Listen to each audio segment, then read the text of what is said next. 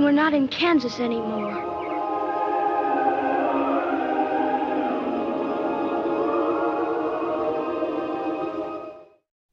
Hey guys, welcome to Pop Culture Confidential. I'm Christina Yerling-Biro, and welcome to our incredible Oscars week.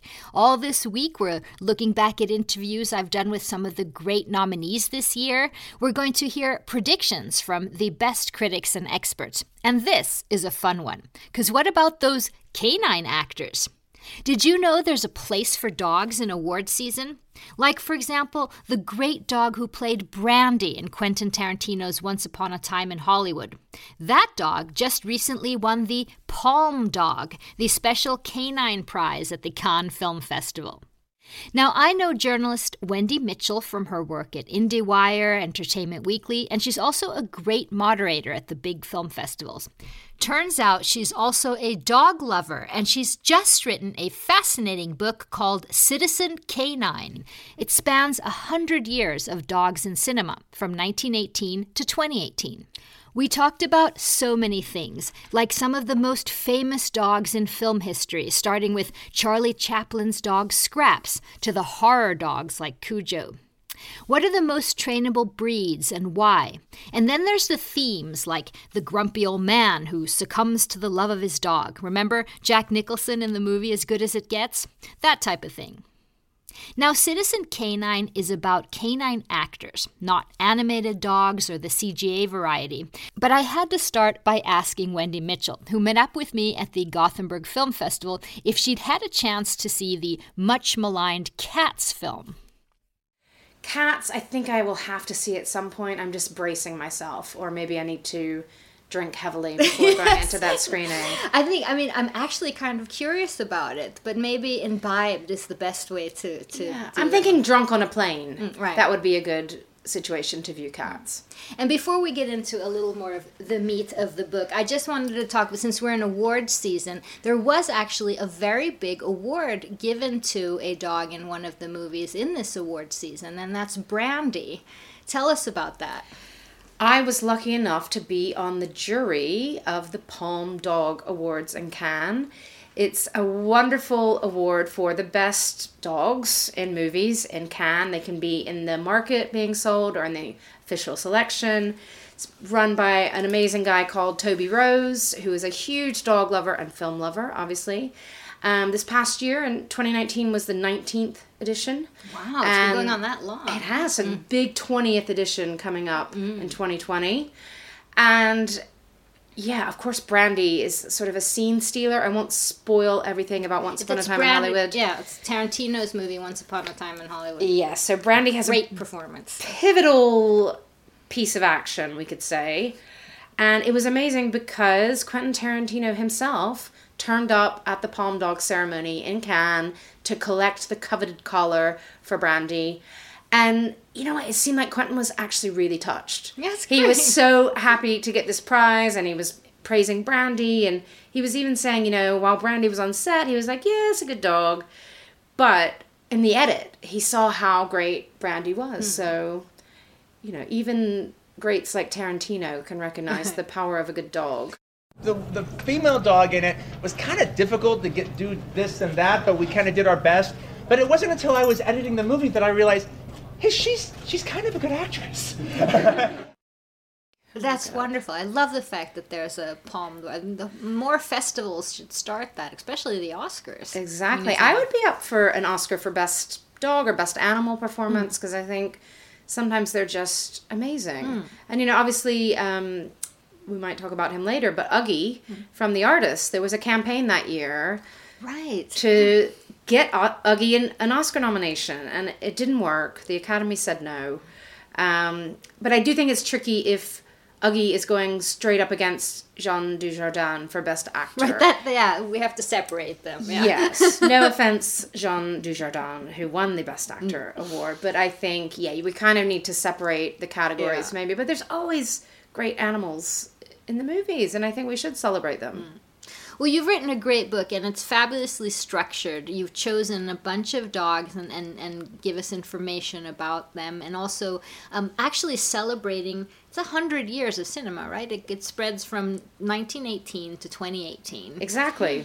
And so you can see the breadth of how animal actors, or in this case, canine actors, really have been in the movies our entire time in cinema. And there was even films before this that are lesser seen. There was a short film in 1905 called Rescued by Rover, a British short. And that was one of the first real meaty parts for a dog. And that actually popularized the name Rover. Oh, right. But that's a film that's, not as easy to see. There weren't great images available. So I wanted to start the book with A Dog's Life from Charlie Chaplin. From 1918, which is just a wonderful film, and this dog can hold its own. Right? Scraps, because that's what I've chosen 4 dogs, and we'll talk about more also, but because I want sort of just to get an idea of your book. And the first one I wanted to speak was specifically of Scraps, because he's such an impact on everything that followed. Tell us about this dog. Scraps was actually cast, sort of street casting, if you will. Charlie Chaplin was working with, these elegantly beautiful studio dogs, and he said none of them has the right trampishness. Exactly, because it really does. This dog, Scraps, the character of Scraps, really echoes the tramp. They're both sort of hard scrabble, down on their luck, not too polished. So Chaplin wanted a sort of mutt. He got one, and the dog's actual name was Mutt, with 1 T, I believe. And if you watch this film, and I think you can see some of it on YouTube, right? And this dog can just hold its own with physical timing with Chaplin, and the dog's in it a lot. It's called A Dog's Life. Yeah. It's not just a little wandering moment. This is a co-star, and I think he's really wonderful. And it is one of the first Hollywood dogs, I would say. And, soon to be seeing like a real boom in canine cinema. The dogs were sometimes bigger stars than humans in early Hollywood. And one of the things that was so sad that you read that he died of a broken heart. I don't know if this is Hollywood legend. I've printed the legend, so we'll make it the truth. Yes. Yes, but I read from several sources that... Yeah, Chaplin went on a tour, I think, to sell war bonds after this film came out. And Mutt had grown so attached to him during the shoot that he really missed him and was said to, I think, pass away. Stopped eating. The dog stopped eating because he missed Chaplin so much and died. Aww. So, a tragic early tale of Hollywood. But he lives on in the magic of cinema. Right. And this wasn't because of that, but I'm curious if have sort of regulations around training of dogs. I mean, I know in terms of child actors that things have gotten so much stricter. I mean, just thinking of even later than this film with Judy Garland. I mean, all the regulations that came into that. In terms of dogs in cinema, is things... Yeah, I would say things have gotten much better for the dogs. I think in early cinema there was less monitoring. Now we have something like the American Humane Association that monitors dogs on set, and they're the ones who say no animals were harmed in the making of this film. And that website was actually a great resource for me because they sort of say scene by scene. If something looks like an animal's being harmed on screen, they will explain how they actually shot that dog did not jump off a ladder. It was here, and it jumped 6 inches into some foam. But I think if we look back at early Hollywood, I mean, something like, Ren Tin Tin is in the book, and there is a scene in Clash of the Wolves where he's running up a tree and then running down a tree. There's no CGI. Right. I don't know if you would even be able to let a dog run up a tree. It would probably have to be, so health and safety oriented that you might not even bother now. So I think, things have gotten much safer for animals, and also just in terms of, sometimes... dogs' fur is dyed, and of course you would use sort of all natural dyes now. I mean, that would have not been the case then, right? Yeah, I don't think so. And even going back to something like Bringing Up Baby with Cary Grant and Katharine Hepburn, there's a leopard in this film, and there's a dog in the same shot, and I just don't think even with the best training in the world now you would put a leopard and a dog on a sound studio together. Right. Yeah. Thankfully, Right. dogs are safe. And another question about, is it this kind of like a what should we call it, a genre, but the sort of man's best friend, the Scraps and Charlie Chaplin. I'm thinking of something like Will Smith and I Am Legend and his dog. And that's kind of a genre of human canine relationships in films, right? It really is. And I think that's something I wanted to highlight in the book, that these films can be a great way to show that special bond between humans and their pets, and specifically their dogs.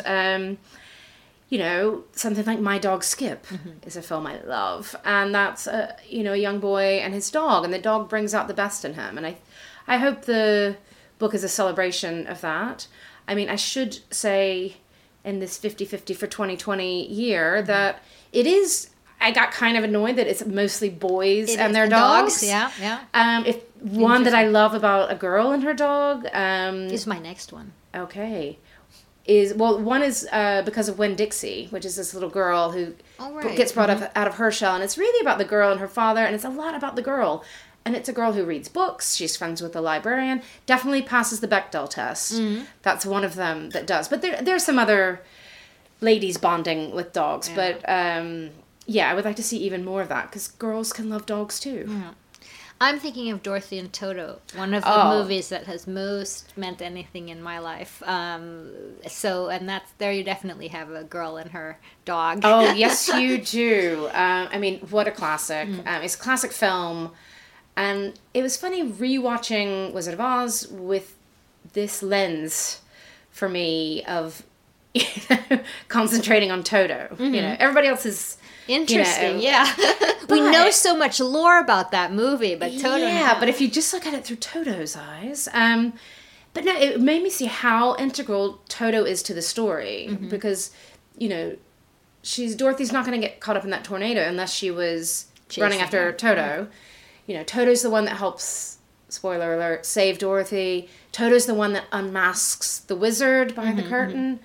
Just try to picture some of these films without the dog, and you realize... No, it's impossible. Yeah. So and the whole, the most iconic line, I'd say, or one of the most at least, is, Toto, we're not in Kansas anymore. Yeah. I mean, that's like, everyone knows that line. Exactly, and Toto's really famous dog. What kind of dog was Toto? Toto was a Cairn Terrier. Not that common a breed. Toto was actually a dog named Terry, trained by a man named Carl Spitz. And, Toto was actually quite shy and maybe a little skittish when they started shooting. He was only a year old. Carl really tried to bring Terry out of his shell. Judy Garland really befriended the dog, and I think that helped the dog on set to sort of have this pal. I do have to say that of all the canine actors, this might be sacrilege, Toto he looks a little distracted. He runs and gets during Somewhere Over the Rainbow, his big moment. He's looking around a little bit. I think maybe he was looking for a treat. But Toto's such a classic dog. And great to hear that I think Toto actually had a broken paw during part of the shoot, or got a slight injury, was totally fine afterwards. But Judy Garland took him home to let him recuperate in her house. They were such good buddies. Nice. Yeah. Yes. And in terms of, I'm not great with dogs, so I hope I'm not, Are you a cat person? I'm not an animal person. I've traveled too much, and my family's in too many places. I can't. I get it. I really like dogs, but I've never had one, so I don't know much about. But I'm wondering, the trainable. It seems to me that there's a lot of terriers in film. Is that a particularly trainable dog? That could be my own bias that I love terriers. I think they look so cute on the big screen, or just walking around the street. I will say hello to dogs on the street like a crazy lady. But yeah, I do think terriers are particularly trainable. Jack Russells are fantastic to train. I spoke to one trainer who's Mathilde de Cagny, who is French but lives in LA and did films like Beginners, but she also did My Dog Skip. I love the Beginner's dog. Oh. Yeah, that Beginner's dog is amazing. My Dog Skip. She trained Eddie from Frasier Oh, on yeah. TV. Oh, so that's one. she really knows how to work with terriers. She works with all kinds of breeds, obviously. But what I also found listening to her is, one terrier might be, have its own personality. So they can be motivated by different things. One might really want a sausage. One might really want a pat on the head. But yeah, in general, I think terriers are great. And also, they look good on screen. And one thing I learned that I had never thought about, you don't see a lot of like solid black dogs in film because they just can't be lit that well to see the expressions. So a sort of light colored terrier, golden, love them. Yeah. Is there a breed that no, we're not going there? That's not trainable? I don't see, there's not been that many corgis in film. There were some in The Queen. I haven't really come across Weimaraners much in film. I hope that they're all trainable and just haven't had their moment yet. One breed that I did read was really tricky was in Hachi or Hachiko, the Richard Gere film with these Akitas. This beautiful, regal Japanese breed. But they took weeks to even they're not going to be won over by a tennis ball or a little kibble. They really needed to have the trust. They have the big trailers. Yes, I think. the star. For sure, they are stars. And we also see quite, especially in early Hollywood, German Shepherds, I think are really trainable. Golden retrievers. Golden retrievers also. Although golden retrievers can be so friendly... that it can be hard to... They're typecast, maybe, as nice, good family dogs. Marley, however, from Marley and Me, they sort of enhanced some naughty dogs on there. They let them be naughty. They brought out the craziness in some of those dogs to play Marley. And then there's a dog that I just am bringing up because I remember it as such a craze, and that's Verdell from As Good As It Gets. I just remember people going bananas over this breed that not many people, that I particularly hadn't seen in movies. And I actually remember colleagues of mine buying this type of dog, and there was this total craze for the Verdell dog, and also the relationship between Verdell and Jack Nicholson, which people made a really big deal of. What do you know about Verdell? Well, I'm glad you asked, because that's also something I think that's a theme we can see in quite a few films, which is the dog can sort of soften the grumpy... I hate the dog, now I love the dog. Exactly. Yes, the grumpy old man. The grumpy old man, the grumpy old lady, can really be brought out. Verdell's a great dog on screen. This is a Brussels Griffon, a pretty rare breed. I had never seen, not in this way when I saw Verdell. They're rare, very intelligent dogs. And this Verdell was played by a dog mostly named Jill. And I say mostly played because quite often in a film, you'll have more than one dog playing the role. Maybe one's better at jumping in one scene. But Jill, I think, played a lot of Verdell, and biggest eyes. They said everybody on the film set fell in love with this dog and couldn't stop looking at it. And yeah, we see through the love of this dog, somebody, we've got this grumpy composer played by Jack Nicholson who has got OCD, he's miserable, he doesn't like his neighbors, he doesn't like anybody.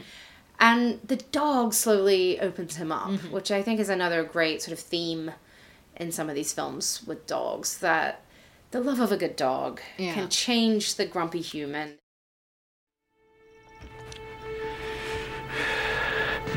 You're dead.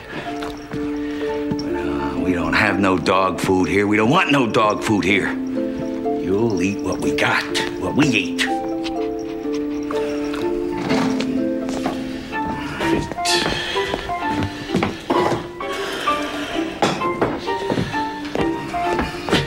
Don't you do anything.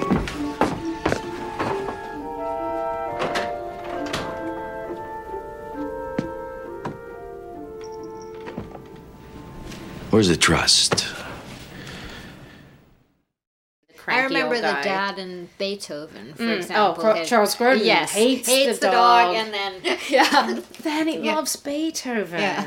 And I'm thinking there must be more, but now I can't come to think of any. But it seems like a real theme of don't bring it in here, and then yeah, like, I don't need that dog, I don't need this thing, and then people soften around the dog, which, yeah, melts my heart even more when you start out with a grumpy person who doesn't like anything or anybody, and then they love a dog. And also the casting of Jack Nicholson, where you sort of really feel that could be, I have no idea, Jack Nicholson may be a dog person, but you can really sort of buy that, no.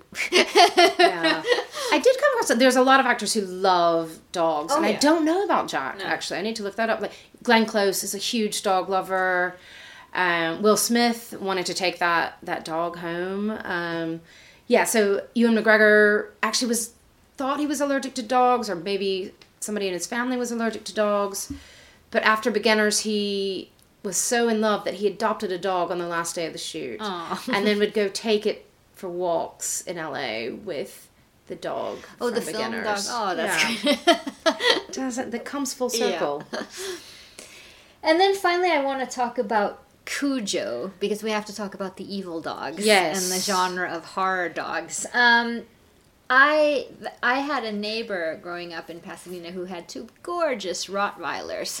I thought they were gorgeous, and then I saw The Omen, and I didn't think they were any gorgeous anymore. I never wanted to walk by there. Tell me about the breed of dogs that tends to be the evil devil dogs. Yeah. Well, that was really important for me in the book, because I was celebrating all kinds of canine actors. These are not just kids' films, not just happy, sweet dogs. So from the get-go, I told the publisher, like, Cujo's going to be in there, and we worked together. I did the photo research, and there's a lot of bloody pictures of Cujo. In fact, we find one of Cujo sort of looking over a hill, and he's sort of lit by the Cujo sunset. on a good day. Yeah. Maybe Cujo before the rabies really kicked in. Yeah. So Cujo's a St. Bernard, obviously the same breed as Beethoven, who's lovable and slobbery. But what I think is good about Cujo, maybe not the dogs in The Omen, with Cujo we can sort of say, oh, this isn't real, because Cujo was a lovable dog and then got rabies, and that we know why he went bad. Right. I think I hate seeing sort of pit bulls demonized, because they can actually be very sweet dogs. And back, in early Hollywood, pit bulls were known as sort of nanny dogs, because they would be around kids so much. That would definitely be turned, that stereotype. Yes, and then, German Shepherds can be made to look really mean, but some of them can be really nice. I think there definitely is a sort of strain. Dogs can be really scary and menacing. Some dogs are bad in real life, and I think the films can reflect that. But I hope that nobody's seeing some of these films thinking dogs are bad or going to get you. I think you could write a lot about the wolf in cinema, and the wolf is actually wild and can be more of a threat. Wolf lovers, don't come after me. I'm sure there's lovely wolves out there too. Don't at me about the wolves. And then of course you have something like Old Yeller, which again is a dog that is a beautiful, great family dog, gets sick, turns on them, and get the tissues ready. Right. But the evil dogs tend to be the bigger variety. Yes. And then the sort of the turning of the human tend to be the smaller variety. Yeah, or the little cute dog you can put in your handbag and dress up, like in Legally Blonde. Bruiser is like a fashion accessory. And I don't really believe in dogs as being there just to dress up and put in your handbag. But you could see somebody like Elle Woods, the character, would have a dog like that. So the smaller dogs tend to be seen as cute, maybe the comic relief. Then you have some of the sort of gentle giants, like the retrievers, the Labradors, that are seen as like these good family dogs. But some of the bigger breeds, can get a bit menacing. Oh, that's good acting, though. It is. That is. Yeah. They're the ones who should be getting the next palm dog. Yes. Well, in fact, Cujo, I talked to, he was trained by a really famous Hollywood trainer called Carl Miller, and I talked to Carl's daughter Teresa Ann Miller, who is also an animal trainer, and she remembers one of those dogs from Cujo just hanging out at their house for the summer and just being this lovable mutt, and it actually kind of freaked her out later to see the film and like, oh my gosh, that dog was actually, that's amazing. It was nice, but look at him act. So what do we have to look forward to? Do we have any great canine performances in 2020? We might have some. I'm tracking a few. Harrison Ford is in the new Call of the Wild film from Disney. I've heard that dog is CGI, so we'll see if that is based on any real dog at any point, or maybe there's some other real dogs, but I think the main dog is CGI. You've mentioned Doolittle, perhaps not. That's not getting the best finest hour. In Germany, they're making a new version of Lassie Come Home. Mm-hmm. So I think that'll mostly be in the German language, but hopefully there'll be an English version. I think there's a live-action Scooby-Doo coming. Yeah, there's still sort of waiting to see. I think there's also Clifford the Big Red Dog. Oh, wow, I love that. It's getting a big screen. Yeah, exactly. I grew up with that book. So I think that one is coming. There's one from India called Asha and the Street Dogs, which is kind of like Slumdog Millionaire, but only with dogs. Oh, wow. And they're sort of going around in this pack, and it's really cute. So hopefully that'll come out this year. And, you know, after that, I hope there's going to be lots more great dogs. And I hope, even with technology, that people continue to use real dogs, because I think they bring something magic. They don't look dead behind the eyes, because they're real dogs. I mean, so much.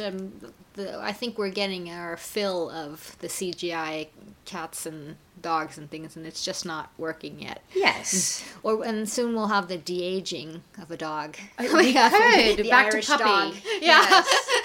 Can't wait for Scorsese to get his Irish dog. Wendy, this was so much fun. Thank you, and good luck with this book. Thank you so much for having me. It's been so much fun talking dogs with you. Maybe we've inspired you, Christina, to... I would, but I feel sorry for that dog. One day. Yes, one day.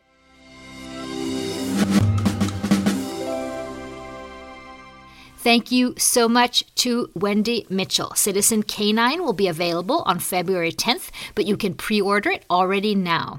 And thank you so much for listening, and keep listening all week to our Oscar extravaganza.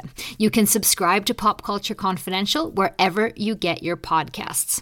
This show was edited by Julia Scott, and I'm Christina Yerling-Biro. See you next time.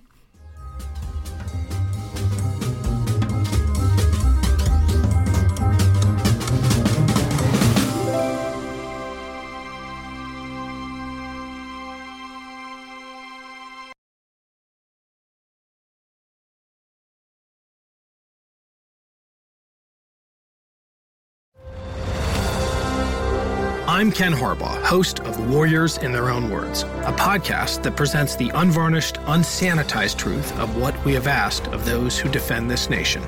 As a country, we need these stories more than ever. Stories from Americans who have borne the battle, including 30-year-old remastered interviews with veterans from World War I recounting their time in the trenches of Europe, and with veterans from World War II, Korea, Vietnam, and from our most recent conflicts in Iraq, Afghanistan, and other battlefields Americans may never have heard of. Hear their stories by listening to Warriors in Their Own Words wherever you find podcasts.